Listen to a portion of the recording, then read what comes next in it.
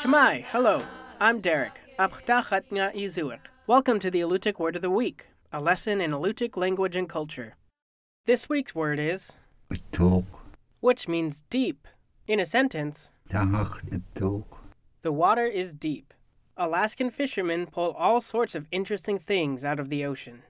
The North Pacific's strong currents carry an abundance of flotsam to Kodiak waters, delivering items from as far away as the tropics. Sometimes, however, these finds come not from the surface of the ocean, but from the depths. In 2011, Brian Wise pulled up a crab pot and found an ancient stone sinker clinging to the side. The find came from the mouth of Three Saints Bay in several hundred feet of water. A few years earlier, Carl Gran made a similar discovery off the coast of Two-Headed Island. These finds suggest that Alutiiq fishermen lowered their hooks into deep waters in search of halibut. But how did they reach the ocean floor? With kelp.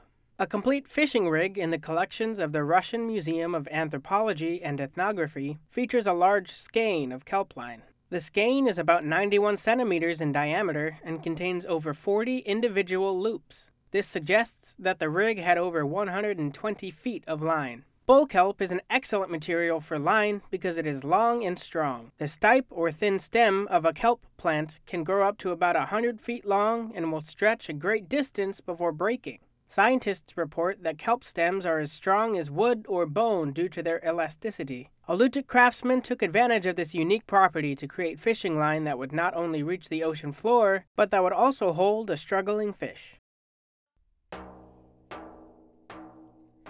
The Alutiiq Word of the Week is produced in Kodiak, Alaska by the Alutiiq Museum with support from the Alutiiq Heritage Foundation. Words are spoken and translated by Alutiiq elders Nick Alokli and Sophie Shepard. Lessons are written by the Alutiiq Museum with assistance from Kodiak Island Alutiiq speakers. Lessons are published in the Kodiak Daily Mirror each Friday. To subscribe to a weekly email lesson, visit the Alutiiq Museum's website at alutiiqmuseum.org and find our podcast in the iTunes Store. To learn more about the Alutiiq language, please visit alutiiqlanguage.org. Thank you for listening.